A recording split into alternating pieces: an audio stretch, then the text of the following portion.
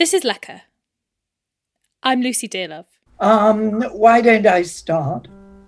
And I was trying to think when I started in the kitchen, and it must be one of my earliest memories, because as a small child, it was the middle of World War II, and we were miles from anywhere.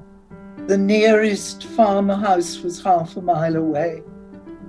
My father had gone off to the war. My mother was always in the garden, which I did not like. And so I was always, which I really loved, in the kitchen with our old cook called Emily. And the kitchen was where things happened and where there were tastes of this and that. And it was always warm and it smelled nice. And I mean, it really always, right from the beginning, was the most tempting place I could find. Anne Willan has more than 60 years' experience as a teacher, author and culinary historian, and over 30 books to her name to date.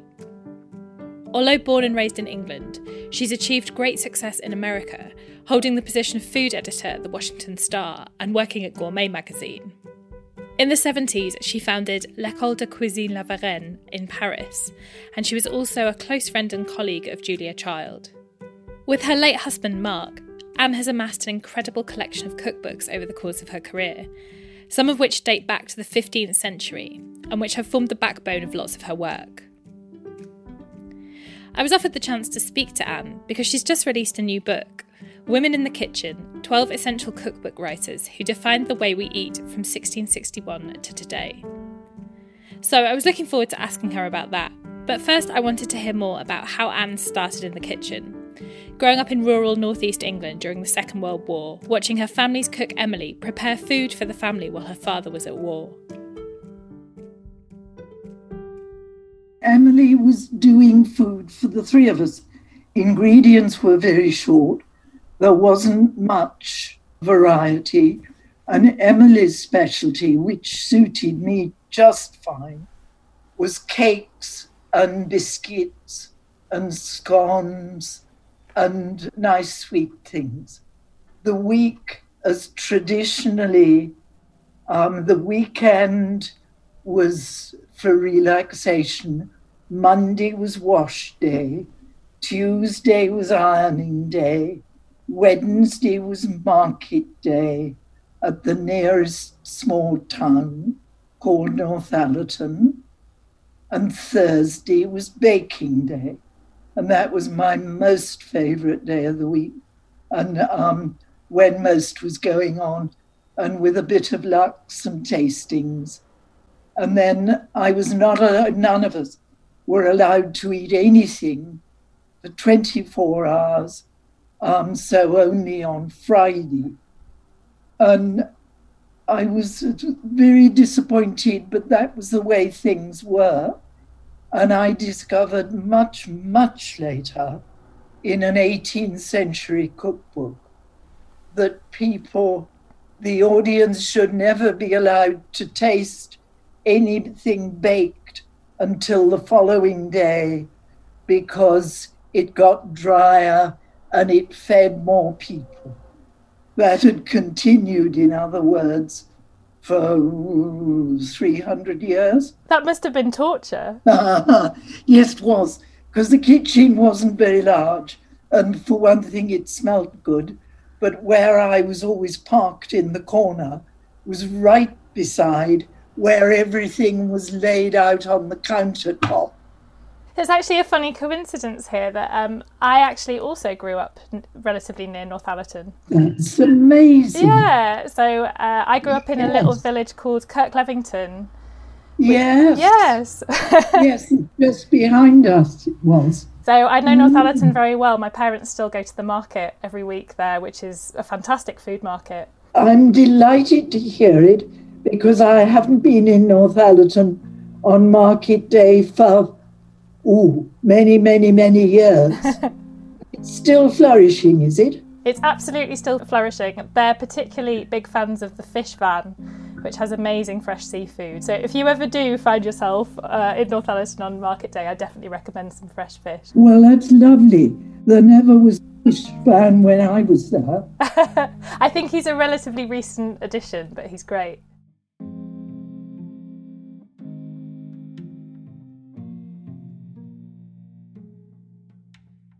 You are obviously a great expert in French cookery, having founded La Varenne. But I wondered what it is for you that characterises English food and English cooking. Well, English cooking is simple. It's warm-hearted and nurturing, and to me, rather household, and at its very best, rather childlike. It's a nice, simple approach that you say, oh, but how delicious. I really loved how you summed up English food there, because I've always been struck, having grown up in the late 80s and 90s, with how much of what I ate at home, what my parents cooked, was from other countries in origin. So obviously pasta, and my mum cooked a mean nasi goreng, which was bizarre because they have no connection to Malaysia. Yes. And I wondered what's the greatest change you've seen in English food culture as a whole over the development of your cookbook collection? Have you seen a great influx in writing from people of other cultures, bringing a new richness to English food? Oh, absolutely. I mean, I date back a long way. I'm 82, and I date back to starting cooking in World War II, where we would no more have thought of cooking even a French recipe, except possibly Hollandaise, not even coq au vin. It was all English cooking. And it has become, totally globalized, but wonderfully international and exciting. I mean, I'm looking across at the few books that I have here. I was lucky enough to be asked to marry, but to marry a man who loved books. And so when we were married, I only had about half a dozen cookbooks. And Mark said, but if you're going to cook, you must have some cookbooks. And I was working in New York at the time at Gourmet magazine, which was famous and had a distinguished library. And he made me take him round one Saturday morning, to look at the cookbooks, and they would have had possibly 300 or 400 really very good books. Mark sat down and wrote down something like 200, 300 books, which I knew well because I used them every day, and I could point to the ones that were going to be helpful in different subjects and in different aspects. And Mark, who loved books, went out, because he traveled quite a lot. Everywhere he went, he would explore the book dealers in different places and pick up cookbooks. And that was the beginning of what is now at the Getty Museum in California. It's about 2,000 books of all kinds and descriptions, a few really splendid antiquarian books. You can probably hear my voice has changed as I talk about it.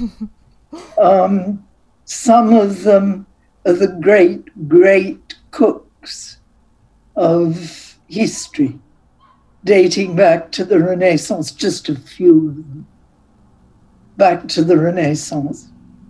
I kept one of the oldest. Most of them are now lodged at the Getty Museum. And the oldest one I have here is 1590 and is really very famous by Bartolomeo Scacchi. And it's in Italian, beautiful Italian script. But what it's known for are the wonderful, wonderful illustrations of early kitchens and kitchen equipment, knives and pots of all different sizes and shapes, and the casseroles, the ones that have feet, always have 3 feet, not 4 feet, because they'll sit flat on an uneven hearth. Really splendid recipes that work just as well now as they did in those days. And so that's long been a treasure. But I'll tell you who else, which was the second good book that we bought, and that is Hannah Glass. Now, you must know Hannah. Well, I do know Hannah from your book, I have to say. I have to say it was a new name to me. Well, there are modern facsimiles from Prospect Books, the English publisher. So it really takes you back, not just to the wording of the recipes, but to what the book looked like. And it's a really very attractive book. I am proud to say it is copied from the first edition that Mark bought so long ago. Hannah is one of the 12 women that you have written about in your brand new book, Women in the Kitchen. Could you tell me a little bit about what inspired you to look at the contribution that women who are cookbook writers have made in particular? Well, I wrote a book a while ago called The Cookbook Library, which is a history of cookbooks. And when I was writing it, I noticed, starting really very early on, though not as early as some of the men, I noticed that there were a lot of women, cookbooks by women, that were not ignored exactly, but certainly not regarded with such honour and attention as the men. And I thought, well, that's interesting. And I also thought, well, I mean, damn it. So I thought, well, because Mark had been so good about collecting books, we had a lot of women's books in the collection. And so I started investigating, and that's sort of where it all began. And how did you go about choosing the 12 that ended up in the book? It's such a variety of names, from Hannah Glass, as we've mentioned, to Edna Lewis, Marcella Hazan, so many incredible people. How did you narrow it down to 12? I mean, if there'd been more, I would have had more women.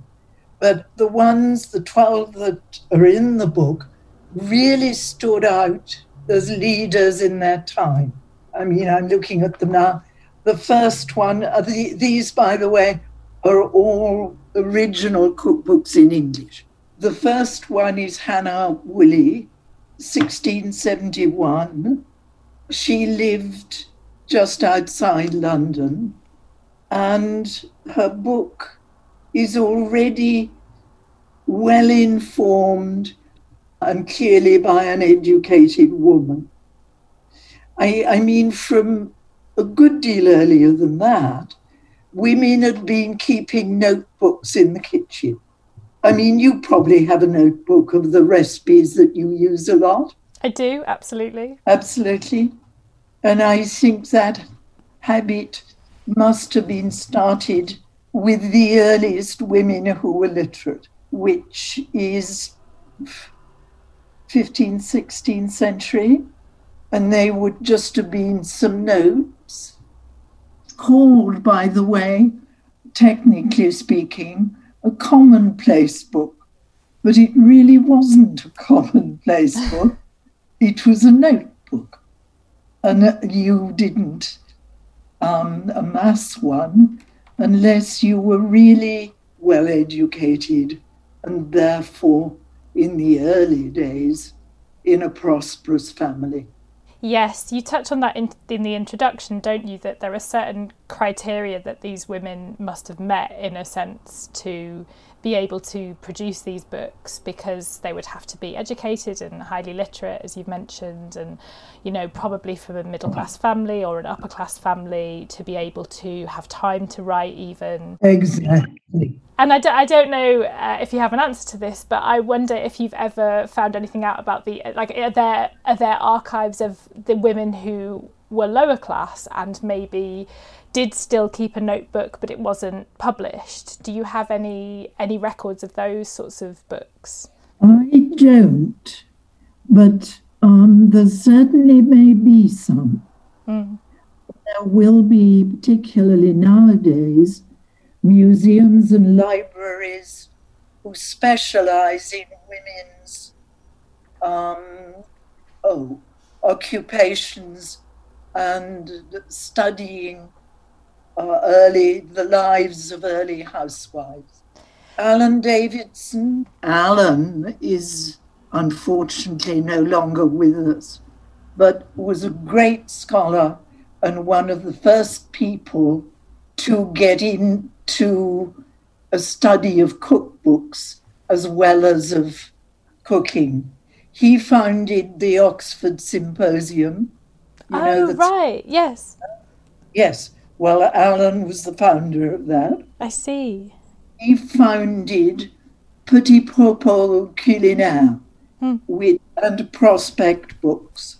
Alan has also written a definitive biography of Hannah Glass. It was Alan who, and other scholars too, who found out a lot about Hannah Glass. Wonderfully romantic figure. And I know you were going to ask me who was my favourite cook. Hannah Glass, because she's such fun. She came from Northumberland. She was illegitimate. She was brought up in a great house, coming from North Yorkshire. The Northumberland's just a stone's throw. And I was born in Newcastle. And Hannah ran away when she was 16. She eloped with a penniless soldier. They ended up in London. She wrote the first really famous cookbook, better hedge my bets and say in English, by a woman, The Art of Cookery Made Plain and Easy, 1747. But she's a wonderful character. She went broke. She went to jail and was declared bankrupt. She was also dressmaker to Caroline, the Princess of Wales. Well, she sounds wonderful, and I think she's a worthy favourite. Are there any recipes of hers that you particularly love that you've included in the book? Well, I have to look. Well, there was one that I chose, which is potted salmon. For one thing, it makes any American giggle, because potted means that you're mildly drunk. Does that find here too? I've never heard that. Potted salmon means preserved in a pot. And it was preserving often fish, but meat.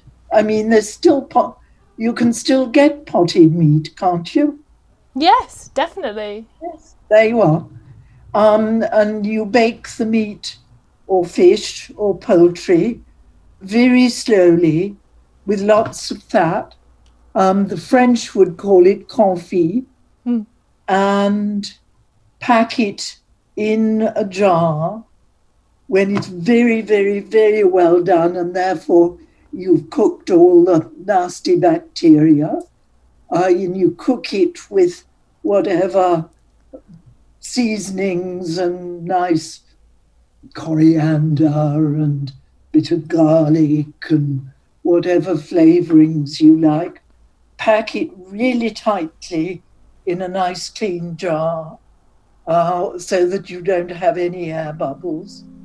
You pour melted fat or butter on the top so that you seal out again any air reaching the meat. Close it with a nice tight lid and it'll keep firm in a cool place. I mean, I put it in the fridge, but if it were sort of 40, 50 degrees, it'd be okay in the summer, and it'll keep for a year.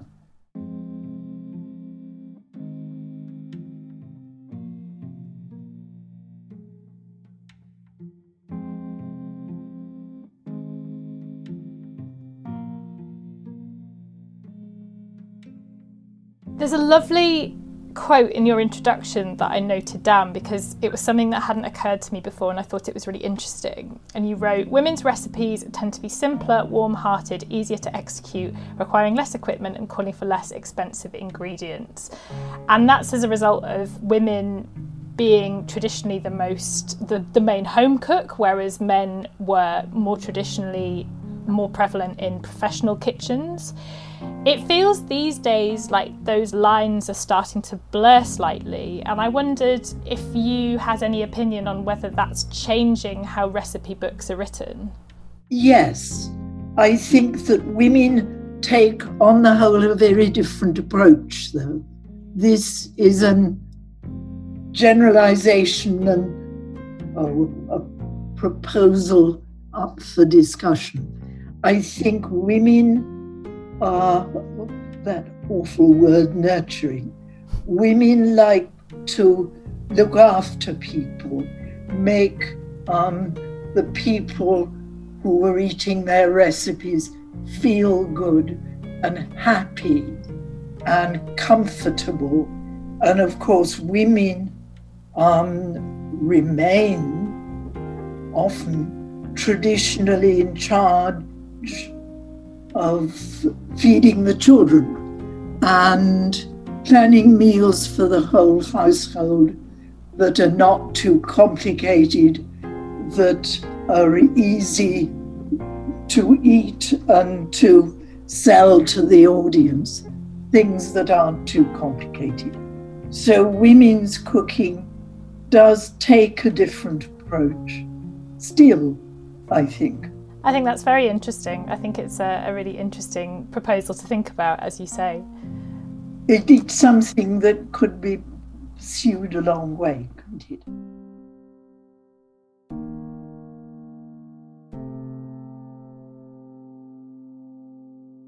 Anne Willan's new book, Women in the Kitchen, is out now, published by Simon & Schuster. I love speaking to Anne about this book and about her work and her life in general. I'm currently researching a forthcoming project about kitchens, and so I've been thinking a lot about the traditional roles of men and women in the kitchen. Not to get into it too much here, but so much of modern kitchen design was influenced by work that prioritised efficiency, i.e. if women were more efficient in the kitchen, they had more time to be better wives and mothers. But now, domestic cooking is aspirational for men too. So what does that mean for how kitchens might look in 20, 50, 100 years' time? And I'm equally interested in cookbook writing and how the previous distinction between women writing recipes from the home and men writing recipes from the professional kitchen has blurred in recent years. I think also the ongoing conversation about whose books get to be published and whose stories get to be told is relevant here too. It's fascinating to read about the women from Anne's exhaustive cookbook collection and how they've shaped recipe writing and hear how history is told through their work. But, as I discussed with Anne in the interview, I'm equally fascinated by the other women who didn't get books published, but whose work may still have shaped the recipes of those who did. We're in a different era now, and historians of the future will have a vast archive of self-published work through blogs and other things online where people share recipes. But to publish something officially is to give it a bigger platform, to prioritise its story and its author. That is something I think food publishing needs to reflect on more seriously if it's to be truly representative of the UK's widely and beautifully varied food culture.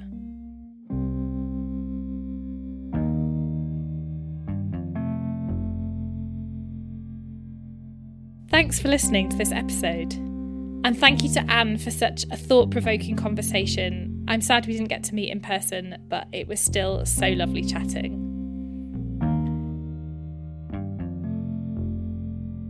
For the past couple of weeks, I've had a listener survey live. Thank you so much to everyone who's responded so far. It's brought a real happy tear to my eye reading about your favourite episodes and what you enjoy about the podcast. I wanted to do it so I can have a better idea of what you enjoy and what you might like to change, and so that way I can continue to keep bringing you podcasts and other Lecker-related things that you hopefully enjoy. So if you do have a minute in the next couple of weeks to fill out the survey, I would really appreciate it. I'll put a direct link in the description of this episode so you can click through. Thanks so much for listening. You can find me as ever on Twitter and Instagram @LeckerPodcast. And if you do enjoy the podcast, I would appreciate it so much if you could review it on Apple Podcasts and give it a rating as well. It really does help other people discover it. It pushes it up in their search, and there's a reason why every single podcast you're listening to is begging you to do it. So if you do find the time, I would be eternally grateful. Thanks again for listening. I'll see you next time.